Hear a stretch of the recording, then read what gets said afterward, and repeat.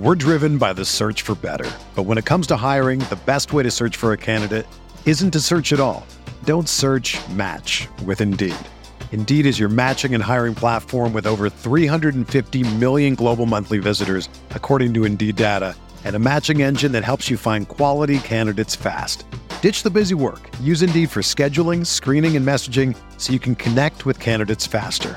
Leveraging over 140 million qualifications and preferences every day, Indeed's matching engine is constantly learning from your preferences, so the more you use Indeed, the better it gets. Join more than 3.5 million businesses worldwide that use Indeed to hire great talent fast. And listeners of this show will get a $75 sponsored job credit to get your jobs more visibility at Indeed.com/Blue Wire. Just go to Indeed.com/Blue Wire right now and support our show by saying that you heard about Indeed on this podcast. That's Indeed.com/Blue Wire. Terms and conditions apply. Need to hire? You need Indeed.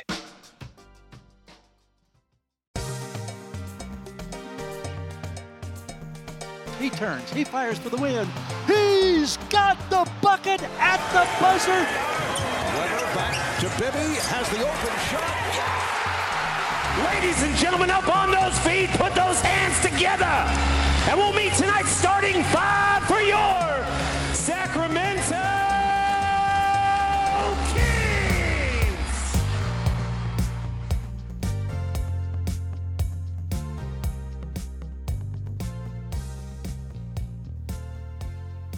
Welcome to the Kings Beat podcast. I am James Ham, Kings Insider for ESPN 1320 and the Kings Beat. Joining me, Fox 40's Sean Cunningham. Sean, how are you? I'm good. I'm actually in the Fox 40 closet that we like to call our posh sports suite that needs to be decorated very badly. That like Republic thing right there is just not put correctly. We have too much white wall. We need to fix this. But other than that, I'm fine. How are you guys? Nobody put Sean in the closet. No, don't do it. Of course, we have Brendan Nunez from the Kings Pulse podcast. Jesus. Brendan, how are you? Wow.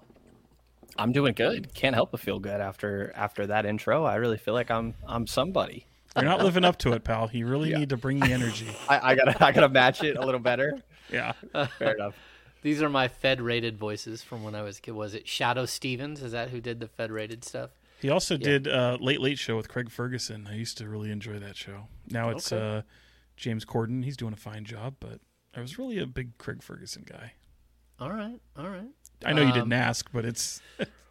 You're a late night guy. I mean, you're a huge SNL fan, and you know, like we can make references all the time that Brendan won't understand.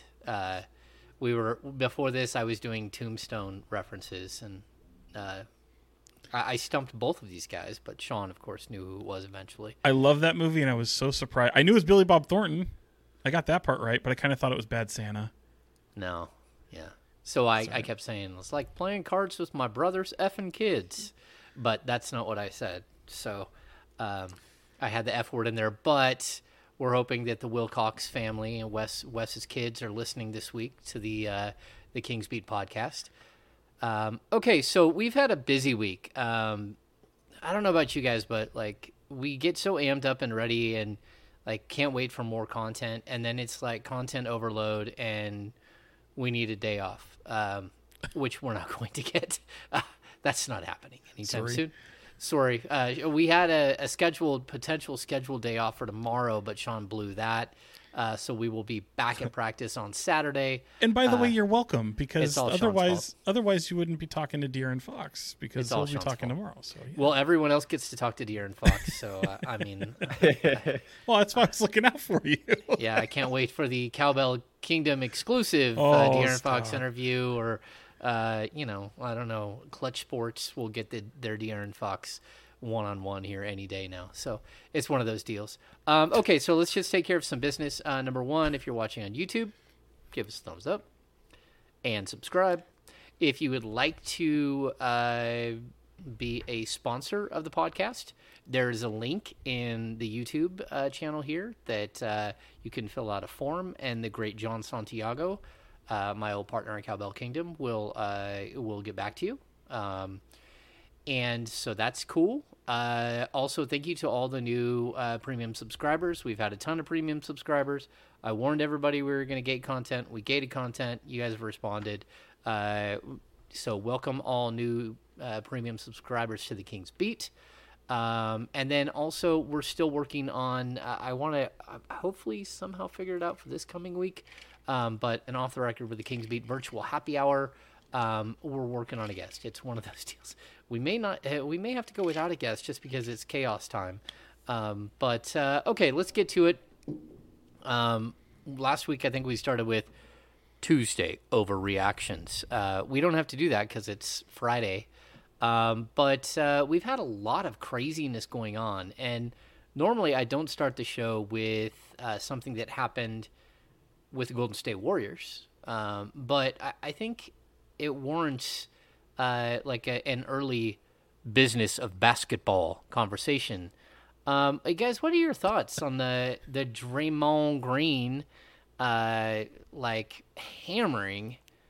Jordan Poole in Warriors practice, and what do you think the outcome is going to be here? Because it kind of seems like the Warriors were hoping they would sneak away without anything going on, and then someone released the tape. They put the tape out. They're always watching. So, what do you guys got?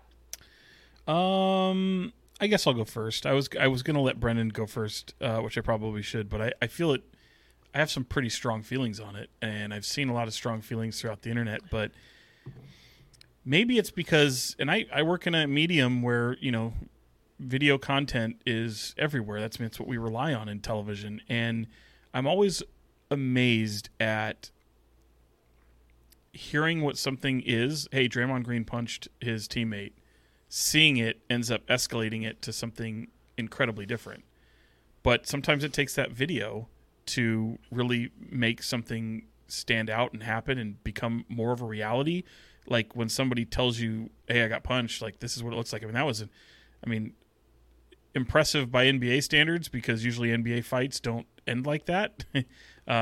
It was a nice overhand right, and some are calling it a sucker punch. I'd probably be inclined to believe them. These things do happen from time to time.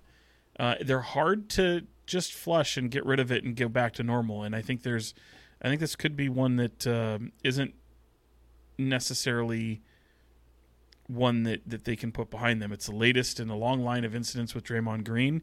And look, Jordan Poole is going to get paid regardless, like whether he's with the Warriors, not with the Warriors. Likely, I can't imagine a scenario where he's not with the Warriors. It might be a draw line in the sand moment. I don't think that this is something that they can just put behind them and move on from. As much as they might believe they can. Maybe they're going to attempt to, but I think ultimately there's going to be a decision they have to make, and I think it's going to be one or the other. Yeah, I think part of why it's so interesting is this 9-10 year difference between the guys, and the Warriors have a lot of other young talent on their roster, where the idea if they wanted to go younger and focus on that, both Poole and Draymond being extension eligible, I think adds little bit more of a complication to this. But like when it comes to the actual altercation itself, both seem like guys that don't exactly keep their mouth shut when they're playing basketball, and I don't think it's weird for there to be those sort of heated interactions.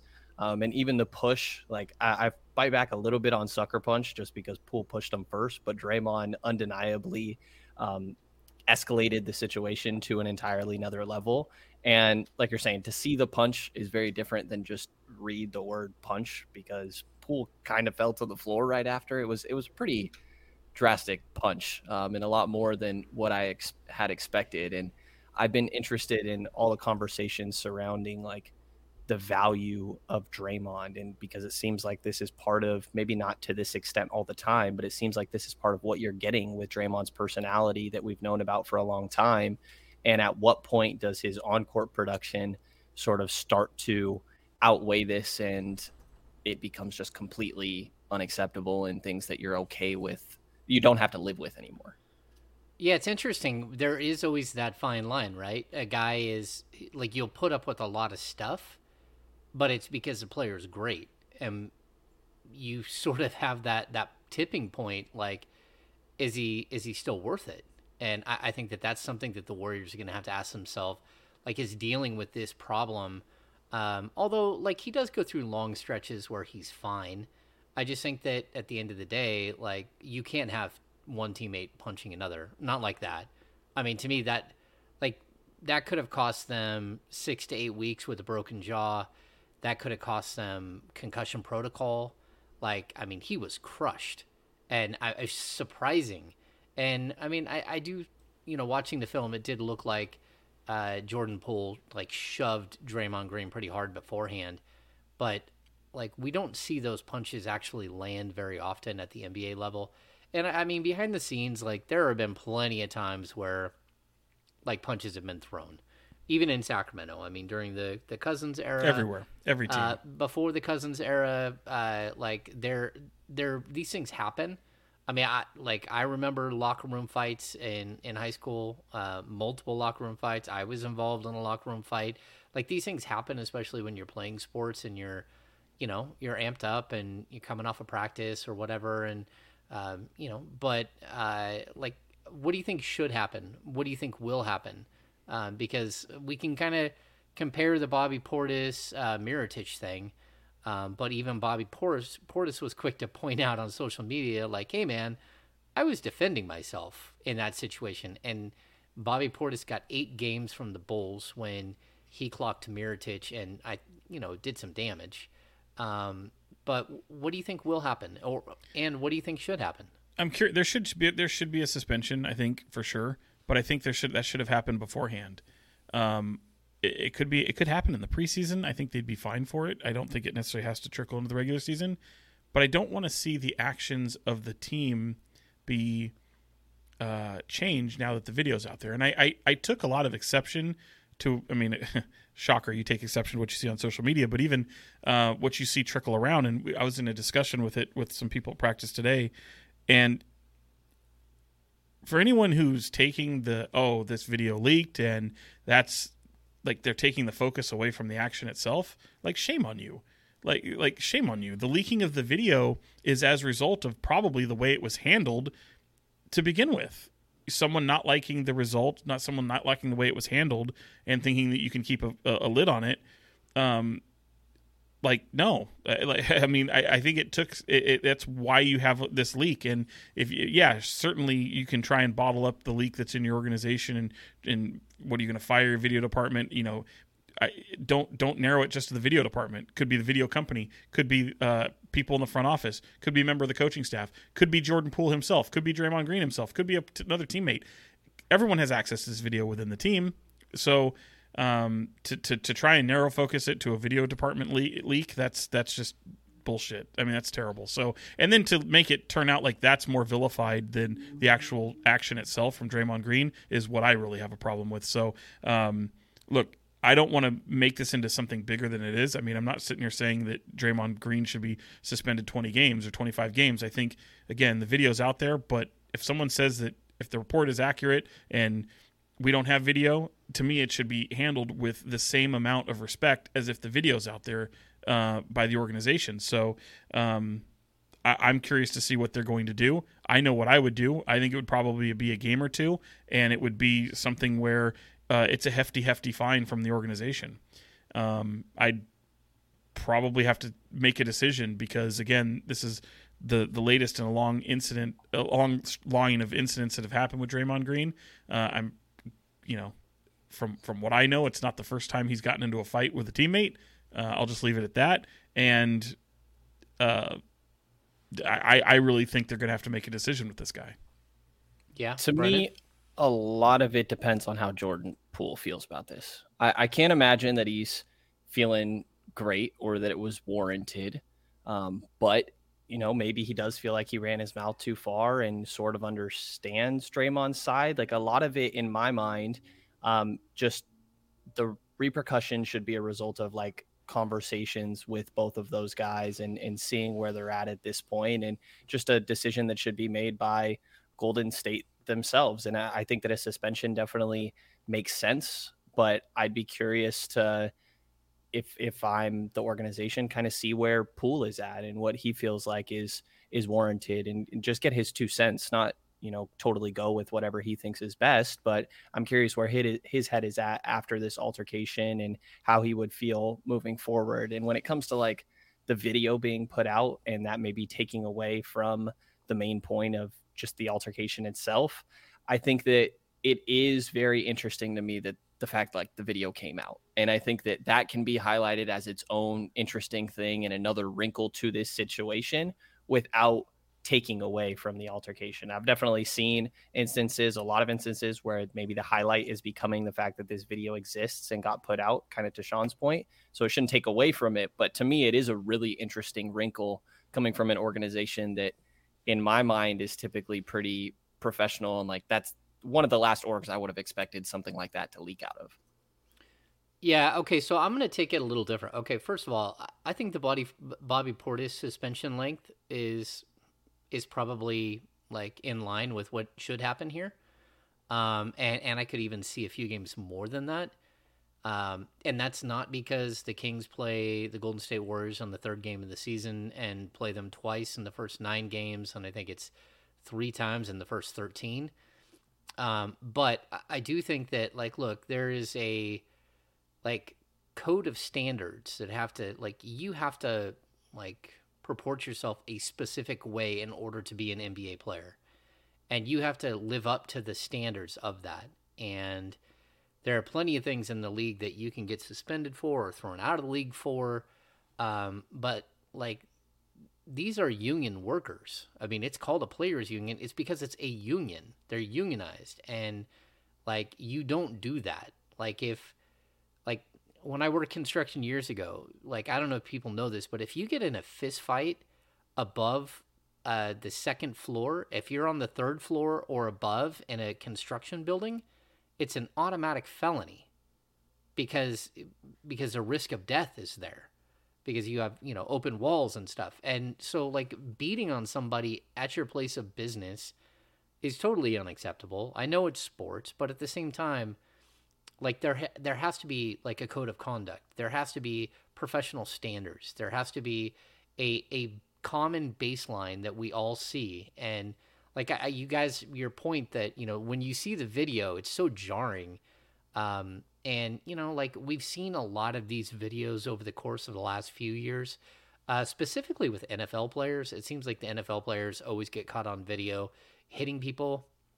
A lot of times it's a domestic situation, and I think that cranks up, like, the volume a lot because, of course, you should never, like, to me, there's never a place for domestic violence at all. But even this is violence in the workplace, and somebody got crushed. I mean, they're lucky he was up and shooting shots right afterwards, but the fact is, like, you could have broke his jaw. You could have given him major concussion. You could have done damage to him. And I just, again, this isn't his first time being put in this area with the NBA. And I just don't know how many times you got left of stuff like this. This is, like, to me, it's almost Ron Artest, like, range. It's heading towards that range where, like, look, how many times do you get to do this? And I mean, the league dropped a hammer for Artest going into the stands, but I just, like, it's almost like a defenseless person. That's what it looked like from the video. Yeah, I see that. I mean, it's a little. I get what you're saying. I would disagree a little bit on that, just because obviously every situation is kind of different. But I totally understand what you're saying, and I can also say that as much as, like I said, to me it shouldn't take the video to figure out and treat it with the respect it deserves. Yeah. But I also don't think it necessarily has to reach the Bobby Portis level. I feel like the organization, I think each organization is different in the way they handle things, and I expect a punishment that would fit the crime, so to speak. But I also feel like, as Brendan pointed out, I think a lot of it hinges on Jordan Poole. Fortunately, he was okay. Not that really even should matter, because you factor in what a consequence might look like. But I also feel like, too, the Warriors know that they've had moments like this in the past. Maybe not to this degree, because obviously there's no video on a lot of the other incidents. But sometimes they can be used as galvanizing moments. And while I say I think there's a decision that will likely have to be made at some point, and it probably isn't right away. With respect to that, I do think that there is a world that exists where everything's hunky-dory going forward, and they've been able to use it as galvanizing, bring the team together, unity, and show resilience in the face of, some pretty awful situations. So, but I would like to see the Warriors handle this the right way, and I guess we'll have to wait and see. The Draymond being Draymond. I mean, at what point does that end? Yeah, I mean, it's the gift and the curse. Like, the guy he's so special for what they do. They all, and I've been around that team as you have, James, and you've seen the good and the bad for a long time with them. And even in private conversations, I mean, people love that guy. People speak so highly of him. It's kind of, I would often get, when we had DeMarcus Cousins here, and you can have someone who's that polarizing figure and who you're willing to put up with the crazy because it leads to success. And I think in DeMarcus's case, you weren't a good team. So when you're not a good team and you have those moments that don't even escalate to the level of punching somebody, but just any little moment that it ends up being disciplinary or a distraction or something like that, it's all how much the organization can tolerate based off the success that they've had. Are to that point, like these Warriors teams, success and talent aside, and I know there might be some people that disagree, but take the success and all that aside, some teams are more apt to be able to handle a situation like that in the right way, as opposed to a younger team who doesn't have that type of galvanizing force, who doesn't have that type of leadership that the Warriors have had over the past few years during that DeMarcus era, where an organization, a front office, a coaching staff, and even teammates can't maybe stomach it the same way as a Warriors organization can. Yeah, it's interesting stuff. And I mean, Sean and I both covered DeMarcus for a long time, and like, not to totally compare him and Draymond. No. I just think that like there are some similarities about some of the things that happen behind the scenes between the two players. And it makes you wonder, like, if DeMarcus had been drafted to a team that was good and had players around him and would have succeeded, would DeMarcus have had the last 3 years in the league where, he's sitting there in great shape, begging to get back in the league at this point, and still no one signed him. And last year, league minimum, and the year before that, you're talking about like making pennies on the dollar versus, the John Wall $47 million that just got paid out. That was DeMarcus's contract that he would have been paid if he would have got that extension with the Sacramento Kings. And it does make you kind of think back, like it's a moment in time, and like situational for one player versus another, and how things work out. It really does make you wonder. It's interesting. Okay. By the way, I wonder. I picture somebody listening to this and go, hey, I've seen Hard Knocks. I've seen the fights in camp. We hear about this all the time. You see a baseball brawl that happens on the field, or as I like to call them, brouhahas. Like, again, I feel like the average person will think that this isn't that big of a deal. And I understand that, because I don't necessarily treat it as the biggest deal either. But I think it just happens to become what lies with the Golden State Warriors as it pertains to Draymond Green, because it's the latest, like I said, in a long line of incidents. So ordinarily, I'd be the guy saying, like, if that was Jordan Poole and, say, Klay Thompson, whatever. You know what I mean? Like, yeah. At that point, you just, those are just guys being guys, whatever. Like, it's different at that point. You still have a consequence to the action. Don't get me wrong. But when it's like, okay, this is Draymond Green again. It's like every year it's Draymond Green doing something, and I'm a huge Draymond Green fan, and it's part of what makes him such an interesting figure as a leader on that team. And you can talk about whether the team was better with or without him last year. I get it, but I fully anticipate Draymond Green to own his actions and say the right things in an entertaining way. It doesn't take away my amusement of Draymond Green or how great of a basketball player I think he is. So I just feel like there comes an enough is enough moment, and maybe this is it for the Warriors. Yeah, it's interesting. Go ahead, Ray. Is there anything you guys can draw back and like compare this to? Like, I know Malik said today that he hadn't quite said anything like it, seen anything to that extent. Mike Brown was kind of non-committal on any comments on this situation. But is there any sort of like parallels you guys can draw?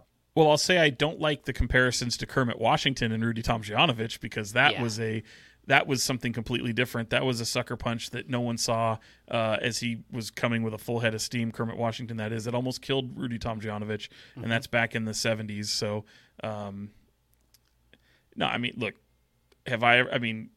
you've had moments between Kenny Thomas and Sharif Abdurrahim. You had moments between Dante Green and DeMarcus Cousins. You had moments in football all the time where there's scuffles and punches are thrown. You know, this isn't unique to just what just happened with the Warriors, but the fact that it's on video and he landed, man. I mean, that's the part where it's on video and he landed that punch. I think East Lansing would be proud of that punch from where Draymond's from, to say that was something that, maybe it being a sucker punch, not proud, but he certainly landed it. So, it's almost Draymond's like, that dude, man. It's almost like if Shaq would have landed the punch on Brad Miller. Oh boy, that would have just. I mean, who knows? I mean, Brad Miller could still not be awake. That was violent, but it didn't land. So this one did, and it's teammates. And I think that's one thing. Like, have we had some of these situations behind the scenes in Sacramento? Sure. Like the rumors and the murmurs and what we know that we're not going to report because no one would go on the record and stuff like that. There are plenty of situations that have happened in Sacramento, especially during the Cousins era, whether it was Cousins or it was others, but typically surrounding DeMarcus. But but I don't think it was anything like this where we heard it was like a violent shot, like maybe, two guys doing fake fights in the that's a lot of NBA stuff, is like the fake tough guy stuff that never actually like evolves into an actual punch being thrown. Hold me back stuff. Yeah. Well, I'm going to get you. Hold me back. Yeah. Somebody hold me. Yeah. Wait, please. Somebody hold me. So it looks like I'm doing something. There's a lot of that. I don't know. I mean, like in the locker room with the Andy Ferrillo situation where clearly Cousins wasn't going to throw a punch, but was angry. But those, again, I don't think anything like that where we can say, oh yeah, that looked very similar. We at least don't have footage of it. That's what we don't have. We don't have the footage, which is, I think, something that that changes this one a little bit. That takes us to practice today. Brendan and Sean and I all went to training camp. I don't even know if it's still called training camp at this point. It was training camp at one point. That's accurate. I think training camp is officially only like 5 days or something. So whatever we're in right now, it's just like the never-ending barrage of training camp. But we were able to ask Mike Brown.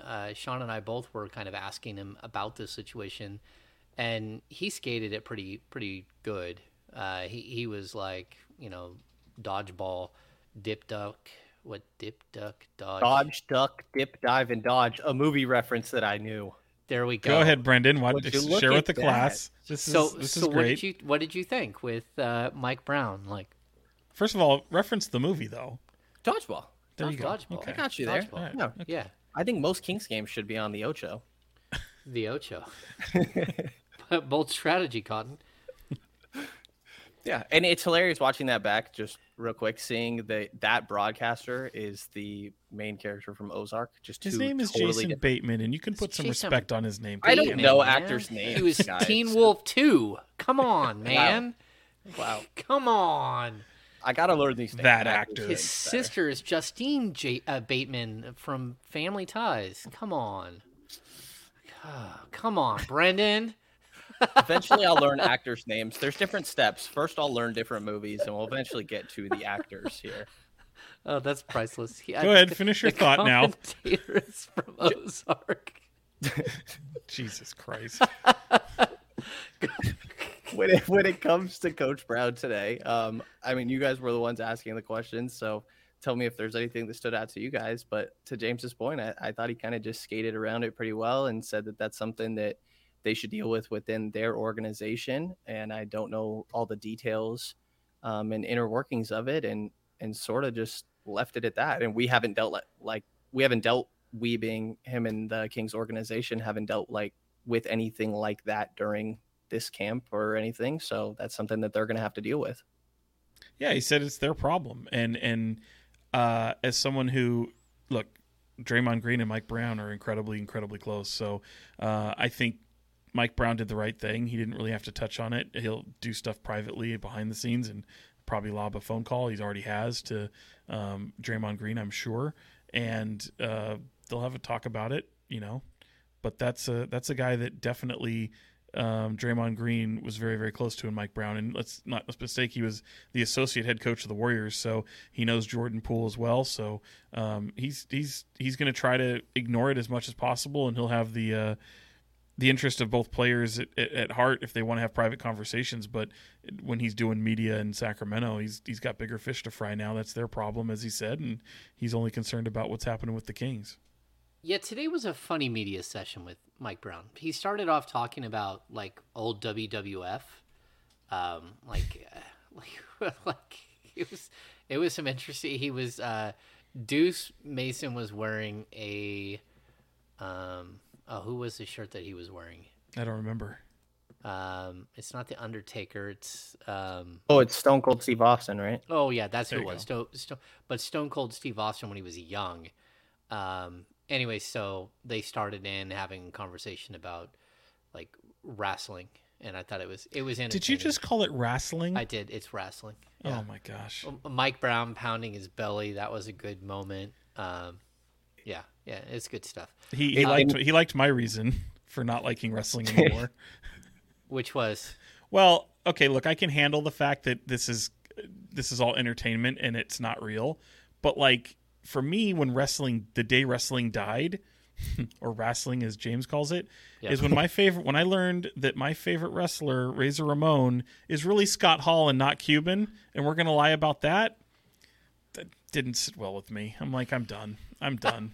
Well, one of my favorite things from that start with Mike was Mike talked about his moment was when he learned that somebody was keeping a razor and tucked into their lip or something, and then they pull it out and sort of do these cuts, and that's when he realized it wasn't real. And he said that's the day that I found out, and then stopped and said, no, I can't, there's probably kids watching. And I'm did this guy really just censor himself from saying Santa doesn't exist? Hey, and what are you talking about? Hilarious. Brendan, what?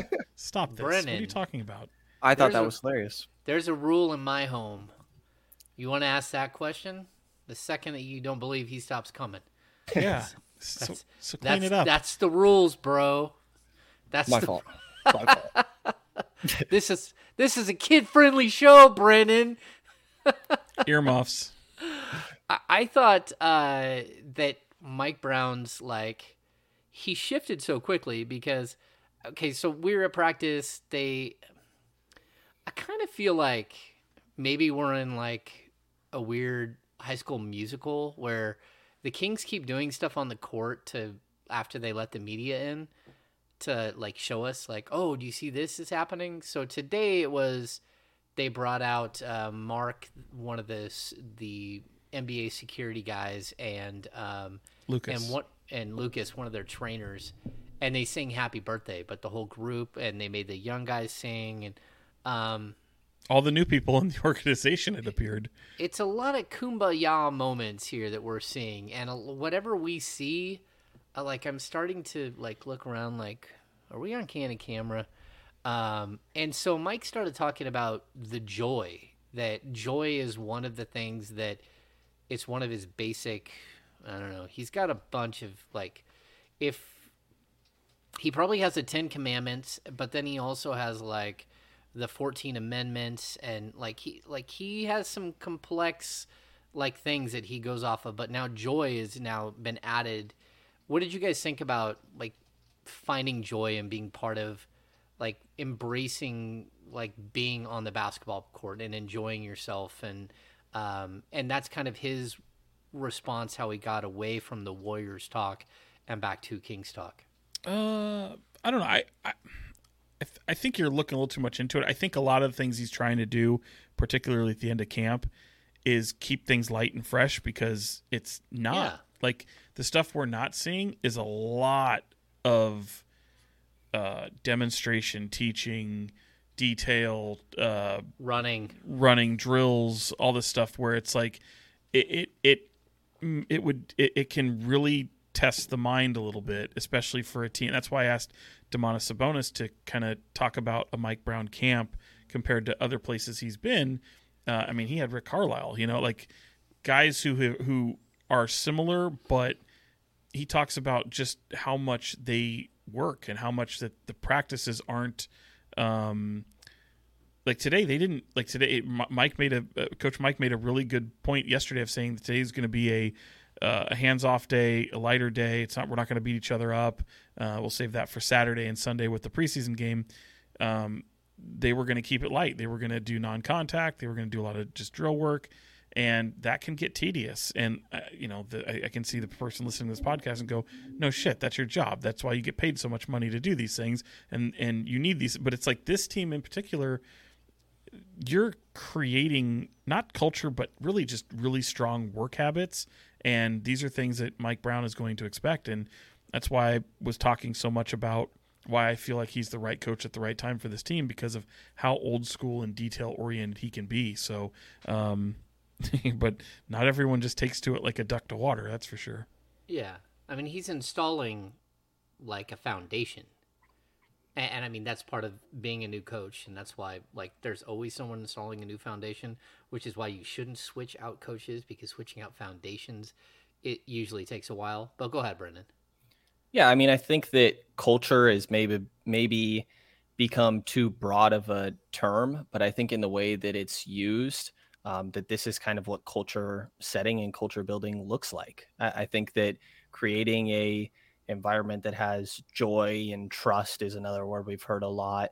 And sort of in my mind, it almost seems like a healthy family environment is good, like, because accountability mixes into that as well. And you feel like you're more able to hold the guy next to you accountable when you know that there's good intentions there and you have a good pre-built relationship. Then you're more comfortable to call them out and sort of get things straight quicker, rather than it being drawn out and maybe something they keep to themselves. So, like, to me, a lot of it just feels like building a comfortable environment where everybody is feeling good about showing up every single day, more often, as much as maybe anyone can. Like, to your guys' point, everyone's going to be different and respond to these tactics differently. But I think just the importance of being a team and all together and just going through all of this as a group is, to me, like, that sort of little details is what this whole culture building looks like. Yeah, I enjoyed, like, we're to that point where, like, we start asking questions about, like, how much of the game plan have you put in? How much of the defensive strategy, the offensive strategy, just what does it look like? How does it feel? And, like, how are players taking to it? And, I think, like, today I asked Sabonis about, is it easier because you have a bunch of high basketball IQ players that you're taking in a bunch of new, like, a whole bunch of new ideas, and you're trying to build that trust and that camaraderie, but also you're trying to build chemistry. Like, you got to figure out how to play together. And it seems like that there's a lot going on, but although they're practicing a ton, it does feel also like they are sticking together. And we got to see Malik Monk as well today. And Monk, he just always has a smile on his face, always goofing around a little bit. He's kind of one of those culture pieces that I think at this stage of the game, like, really, really helps. Like, having a guy who can keep it light and can help the group laugh a little bit and mess around a little bit when you're, again, going through tedious drills again and again and again. I think it's a good thing. And every time we get him, he just, like, his smile is like infectious and it kind of draws you in.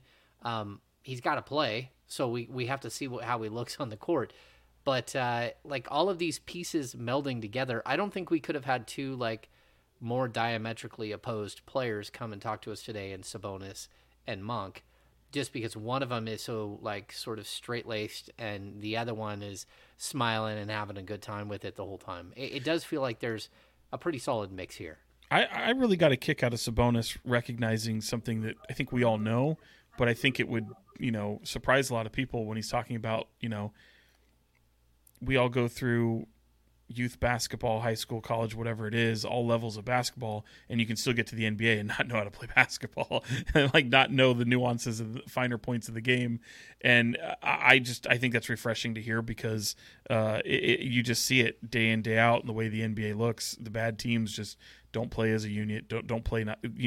There's a collective thread or a common thread other than talent that all the good teams have, and it's a sharing of the basketball. It's a everyone on a string kind of mentality, and those things can be hard to implement with young players in particular, but particularly ones that don't have the high basketball IQ. So it is fun. And to your point about Malik Monk, like, I want to talk to him every single day. The dude is just so funny.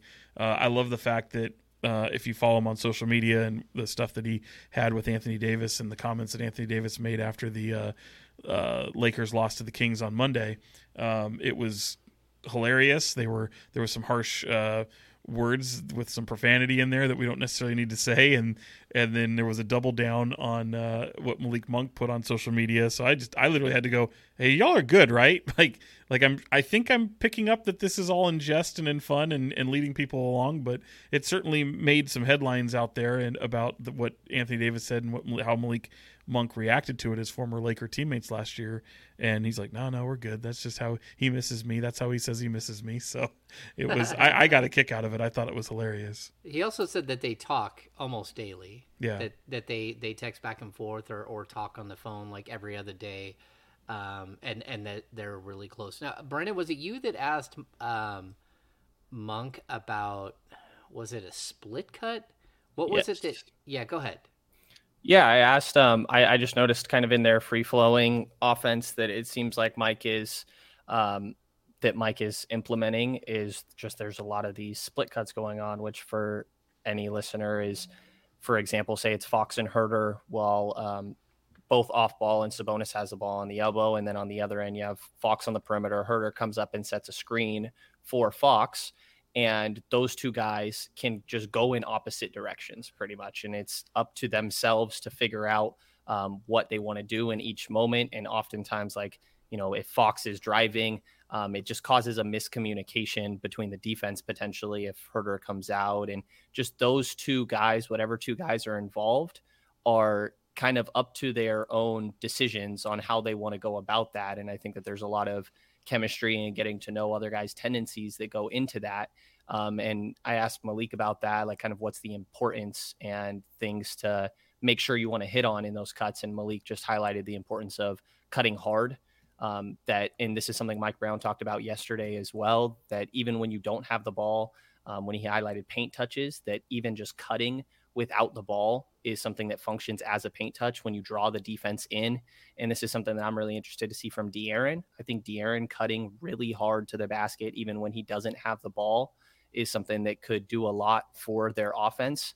But as a guy that plays a lot of minutes, and, I think we've seen him sometimes maybe not go 100% on possessions, that's where those little details of doing that every single possession could have a big impact on the team. And I think his whole leading by example, that's an area where he could really do that.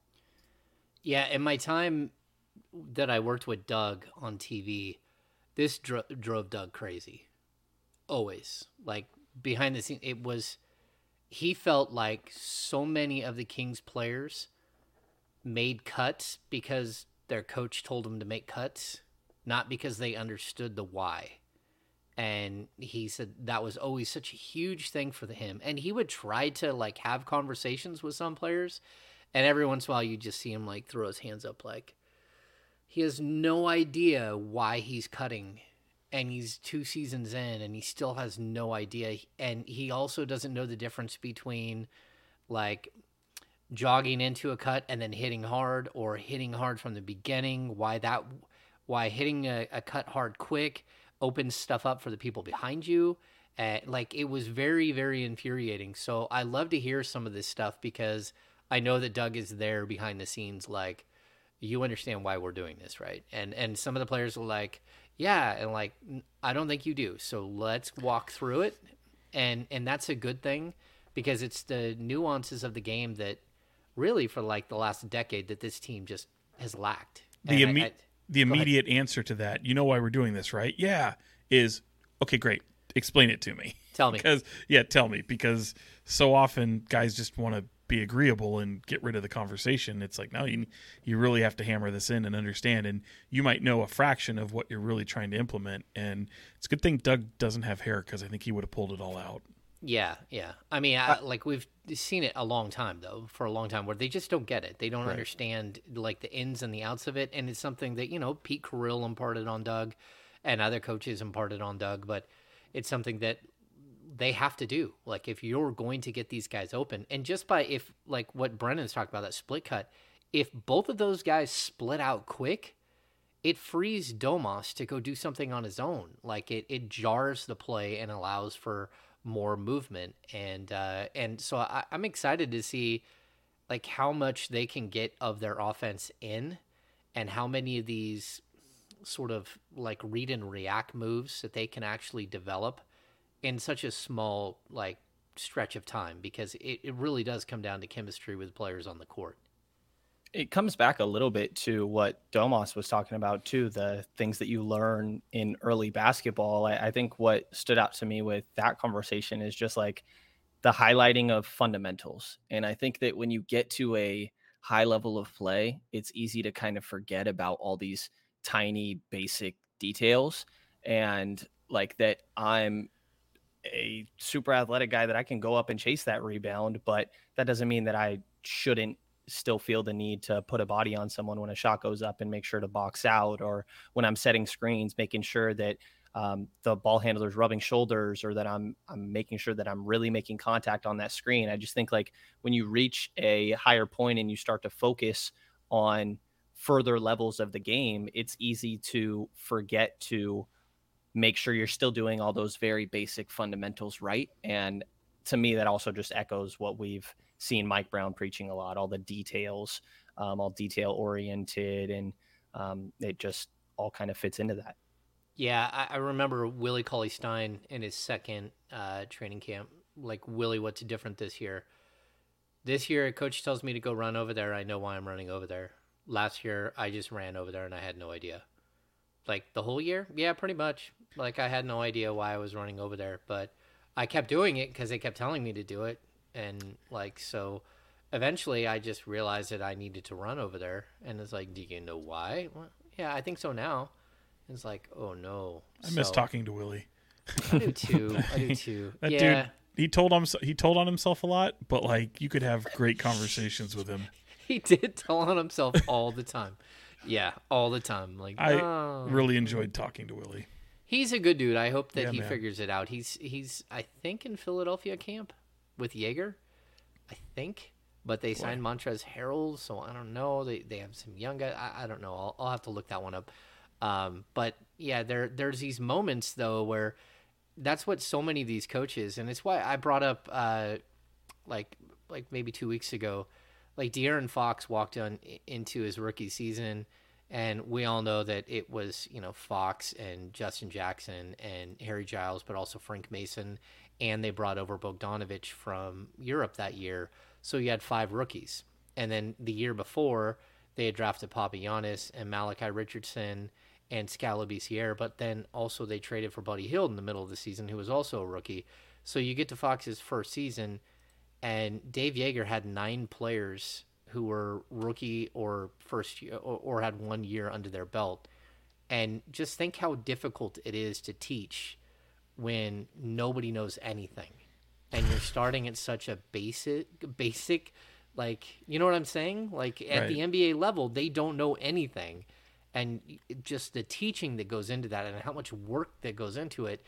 And it's also why I've really excited about the fact that this Kings team is all a bunch of second contract guys.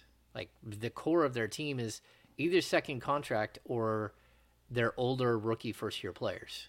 Like Davion's 24. Davion's the same age as Fox, Monk, and Herter. And Keegan Murray clearly, is a very mature player at 22. But he's also an older, he's a sophomore, 22-year-old sophomore, basically, coming into the league. So, these are players who are more refined. And then, the veterans that you do have that might play, they are all sort of that same thing. Even when you're coming off the bench with Trey Lyles knows his stuff. It's not like you have to teach Trey Lyles a bunch of stuff. They've prioritized intelligence, basketball IQ, communication, maturity. Maturity, sure, because you still want to get guys that are, especially if you can have a homegrown talent like Davion. You're still young enough to where you can enjoy many years of them if they blossom into the player that you think they could be. But clearly, this front office has an emphasis on intelligence. And there's a lot of benefits to getting smart players around Domas. Domas really is going to reward guys that cut in the right way and just take advantages of, just moving smart around the floor. I think that obviously the organization has dealt with guys that maybe were on the opposite end of that. So I think that could have an influence of deciding, okay, we want to go get higher IQ basketball IQ players. But I think there's also, in my mind, an aspect of just having Domas on your team and how much of a benefit it is for having smart players playing off of a big that distributes like that. Yeah, I think with Domas, he steps on the court, and it's like when you're playing one of those games that you play online with a bunch of people, and if you play with a really good player, everyone's XP goes up 3. That's what it feels like with Domas. He steps on the court, and he instantly makes everyone else smarter. They're all paying attention now, because if you're not, he's going to hit you in the head with the ball. He's going to be active. He's going to throw the ball around. He's waiting for smart players to make smart plays. And yeah, I do think that this team, at a minimum, we're going to see that. We get the Portland Trailblazers coming into town on Sunday. This is going to be one of those teams that the Kings are potentially fighting for that, 7, 8, 9, 10, 11 spot in the Western Conference.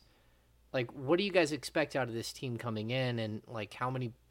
They've had a lot of change as well, and how do you think these two will sort of mesh and go against each other? Is it a good matchup for the Kings? You're opening up against this team on the 19th when you open your season, so yeah. I don't think you want this to look like a dress rehearsal. I know some people would maybe like it to be, but as Mike Brown talked about, even today, I think there was some nuggets that we got in the fact that I think we had all assumed and knew that Kevin Huerter would be the starting 2-guard. That looks like that'll happen. Power forward still obviously up in the air. I don't expect necessarily KZ Okpala to start as he did on Monday in LA. So we could see a different starting player there. Although all week long we've seen KZ Okpala working with the starters all week long. Go ahead. And I also think too that even if he does, it's still a feeling out process. And what Mike Brown said today, which was, although earlier in the week he said he's not going to go play all 20 guys, he'll play more of maybe 15, won't go nearly as deep. But he's expecting to have roster cuts made after the second game, the first round of cuts. We'll see the roster be trimmed up a bit. He said he wanted to see 1 or 2 more games. Yeah, I'm saying after this one, at least after the Sunday game. It could be 1, it could be 2, but it's definitely going to be after this Sunday. So it's a matter of, in my mind, I think these cuts could come relatively soon, because I think you want to have as much practice, rotational, all these things done, and make most of the days that you have in front of you without a bunch of guys still in camp that may not be here. So maybe cut it off cut it off immediately, and then kind of make the most of the remaining week or whatever of practice time that you can get with another game or 2 remaining on your schedule. And I don't know that you'll fully see the dress rehearsal in the starting lineup and see that trickle over. You might see it in different spots within the game at some of those rotations, but I'm looking forward to it. Especially, I'm actually really excited to see what the stands look like. I want to see what the support is surrounding this team and the excitement level. Yeah, selfishly, when it comes to who we see play next game, I want to see the guys that I feel like are up for debate in my mind in the rotation. Like I would love to see more Monecki to get a little bit of a better idea of what he could potentially bring. But obviously the organization and coaching staff have had a lot more of an opportunity to get a look at Monecki and these other guys than I have. So I think it's just a little bit more of a selfish thing that I'd like to see him in this system a little bit more. But if they were to decide to cut anybody at this point, I think Sean's point makes a lot of sense. We are officially at the point where I'm probably putting too much stock into all these groupings that we see at practice, because I feel like it's a trend at this point. And, you know, we've seen that, like today, they were doing this 3-point shooting drill all in groups of 5. Well, I guess it was groups of 1 had a group of 4 because it looked like Rashawn Holmes still wasn't there, wasn't at yesterday's practice because of like a stomach bug or something like that, right? So nothing too serious, but I didn't see Holmes out there today either. I don't know if you guys did, but I did not. But the groupings, I looked back at the film and I didn't see him. But the groupings we've seen are Fox Herder, HB, and KZ with Sabonis in that first group. The second one that we've seen is Mitchell, Monk, Murray, Lyles, and then usually Holmes would be there, but it was Len today. The third grouping is Delly, TD, Sam Merrill, Chimezie Metu, and then typically Alex Len would be there, but they had someone from their training staff fill in that spot today. And then the fourth grouping is Quinn Cook, Keon Ellis, Kent Bazemore, Chima Monecki, and Nemi Ishiketa. So just saying, I'm officially at a point where I'm probably overreacting to these because it feels like a trend. Well, and to that point too, these jerseys are reversible. Some of them, again, you throw them on, you can switch them out. I think it's by the time the media's let in, this is what you're looking at. I don't think they're trying to use smoke and mirrors by any means, like trying to pull wool over anyone's eyes, but I think those are the groupings that they like based off of positions. If you look at a depth chart, you might have certain guys a little higher than others, but like Sam Merrill being ahead of like your two-way players, probably not. So it's just strictly positional. Yeah, I think the Merrill stuff to me real quick, like, I don't think that I'm not taking O'Merrill being in that third unit means he's for sure over Bazemore or Monecki. Right. Like, I think there could be an aspect of maybe you need Sam Merrill in that group, because if you put a Monecki or a Bazemore, all of a sudden there's no shooting in that lineup that's functioning together just when it comes to these practice drills, and you just need a shooter in there just for the functionality of that lineup. So I think there's definitely different things that factor in, but just seeing these same pairings a lot, I feel like. And a lot of the 5-on, 5-off is typically what'll happen in different scrimmages. So you'll have, maybe you go 1 through first to 5 here. Great, winning team now plays this. Here comes on the next 5, almost like these hockey substitutions. Line changes. Yeah. I think it is interesting that we're kind of seeing the groups staying together for like the whole week. Again, I don't know what that means. I think basically we do know, like, there is kind of a set 10, and then we know that Alex Len is like the third string center in case something happens. And then there's probably like 2 or 3 guys in that third unit that are still in some sort of conversation for playing time. And it's just going to be situational. And that would be, guys like Chimezie Metu, Terrence Davis, maybe Monecki. But I'll also point out that I think that there's a good chance that, if KZ Okpala isn't in the starting lineup, he could not be in the rotation, that it could be someone else. And that if, again, they really like what's happening in the second unit with Keegan Murray, it's possible that Keegan Murray doesn't move up into the starting lineup, that it's someone on the back end that's in that, 11 through 15 range that moves into the starting lineup while KZ Okpala moves back. I just think that there's a lot of things that could happen as they kind of figure out like what works best together, if that makes sense. Yeah, and Mike Brown said today when it comes to the 4, like tonight we might need this, tomorrow we might need that. We heard him say Keegan can play 2 to 4 in a way that he thinks, but it's just all matchup specific, right? And I think we heard Keegan say the same thing when he got asked about his position. It just depends who's on the other side of the floor. And that's where I'm a little bit curious with like Portland. I think these are two opposite sides, where when you're talking about the Lakers, you're talking about LeBron, AD, and D Jones. When you're talking about Portland, then your 3 in the front court are Josh Hart, Jeremy Grant, and Joseph Nurkic. So is this a time where maybe you don't need the same length and defense that KZ brings, and then maybe you can look towards Keegan. So I think it's been interesting. We've heard a lot about it depends what's on the other side of the floor. Yeah, it should be intriguing. All right, we're going to close this down early tonight. Sean has to get to high school football. We probably should have done a live show, but like timing fault. these things, coming back, it's not all that easy to figure out. We did the business of basketball is more of the stuff at the beginning of the show with Draymond Green. But Brennan, do you have any final thoughts? What do you got for us? I don't know if I do. I'm hoping that we see Fox and Sabonis staggered a little bit more. I hope that's something we see throughout the course of What this do you year. mean? You want to see him drunk or something? No, staggered in the Oh, lineups. I see what you say. Come on, Sean. Not like staggering around like Sean and I will be later. No. Oh, definitely. No, but that's just me trying to find something for a final thought. I don't know that I have much. My Sean? final thought would be had a cool moment with De'Aaron today. He rode in on a Sac Metro, this cancer engine. Sounds terrible, but it's a fire truck painted blue and pink for breast cancer and prostate cancer awareness with Sac Metro, and it's like Kaiser and I'll Be Aware, which does a lot of like his mother, who's a 20-year breast cancer survivor. She just hit her anniversary, and he surprised some cancer survivors through I'll Be Aware with tickets to an upcoming game, and they were very happy. Like I just put it that, like as you can imagine, but like to see someone like that smile, as my buddy Eric Rucker just walked in. He's an avid listener to this show. There he is. Look at that handsome devil. It's not awkward.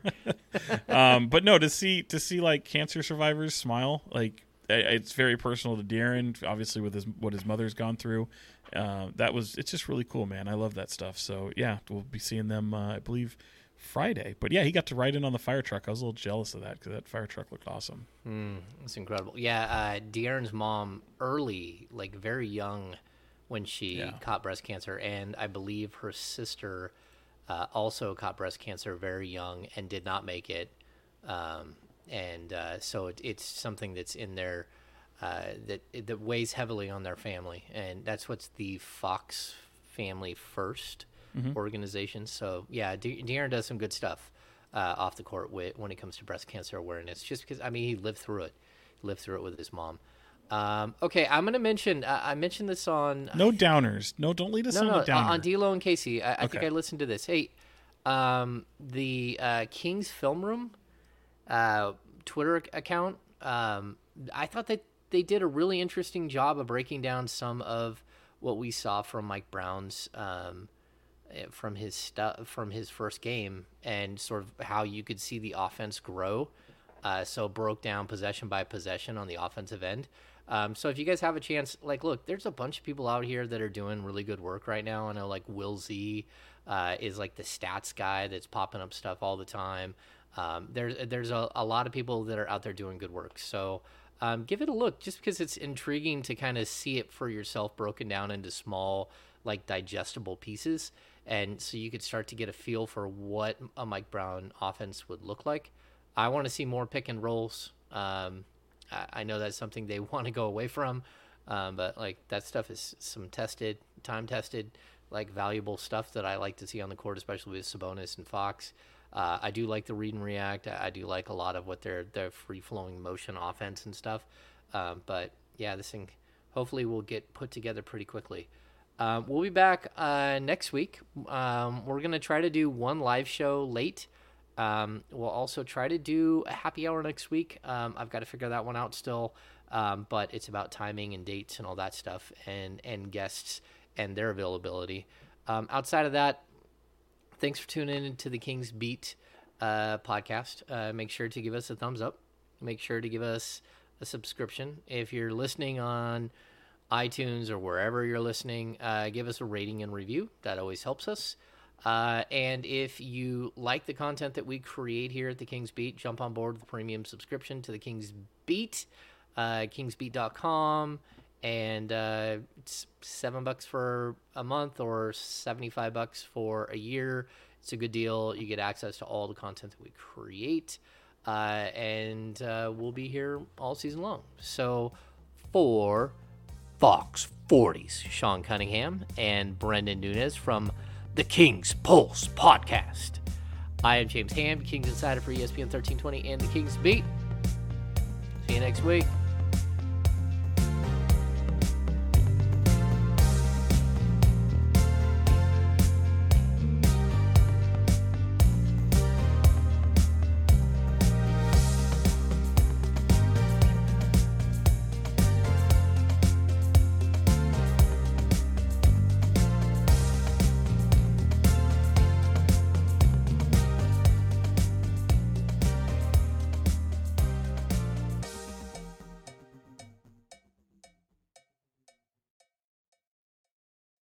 Everyone is talking about magnesium. It's all you hear about. But why? What do we know about magnesium?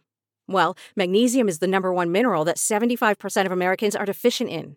If you are a woman over 35, magnesium will help you rediscover balance, energy, and vitality. Magnesium supports more than 300 enzymatic reactions in your body, including those involved in hormonal balance. From functional medicine doctors to mental well-being and female hormone experts, we all know that magnesium is the one mineral to improve all aspects of well-being and health. But which one? Magnesium Breakthrough from Bioptimizers, the trusted choice recommended by leading experts with 7 best-absorbed forms of magnesium to ensure your body receives the support it needs for overall well-being. Go to bioptimizers.com/balance today and use code BALANCE10 for 10% off. Support your journey to wellness at bioptimizers.com/balance. Magnesium Breakthrough from Bioptimizers, your foundation to optimal health and vitality.